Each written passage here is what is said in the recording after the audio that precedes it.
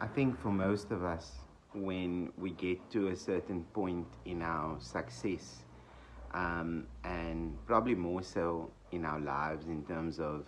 our age and the stage of life that we are in,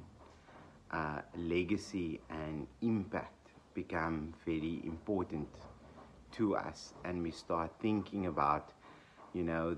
the legacy that we're going to leave behind, how we are going to be remembered, how we are going to impact the world beyond just,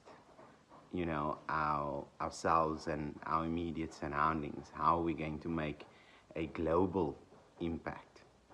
And the reality is that none of this is possible if we don't have profit. Because as entrepreneurs, as business owners, it is profit which gives us the power to be able to make money work for us while we sleep. And it is through those profits that we are able to make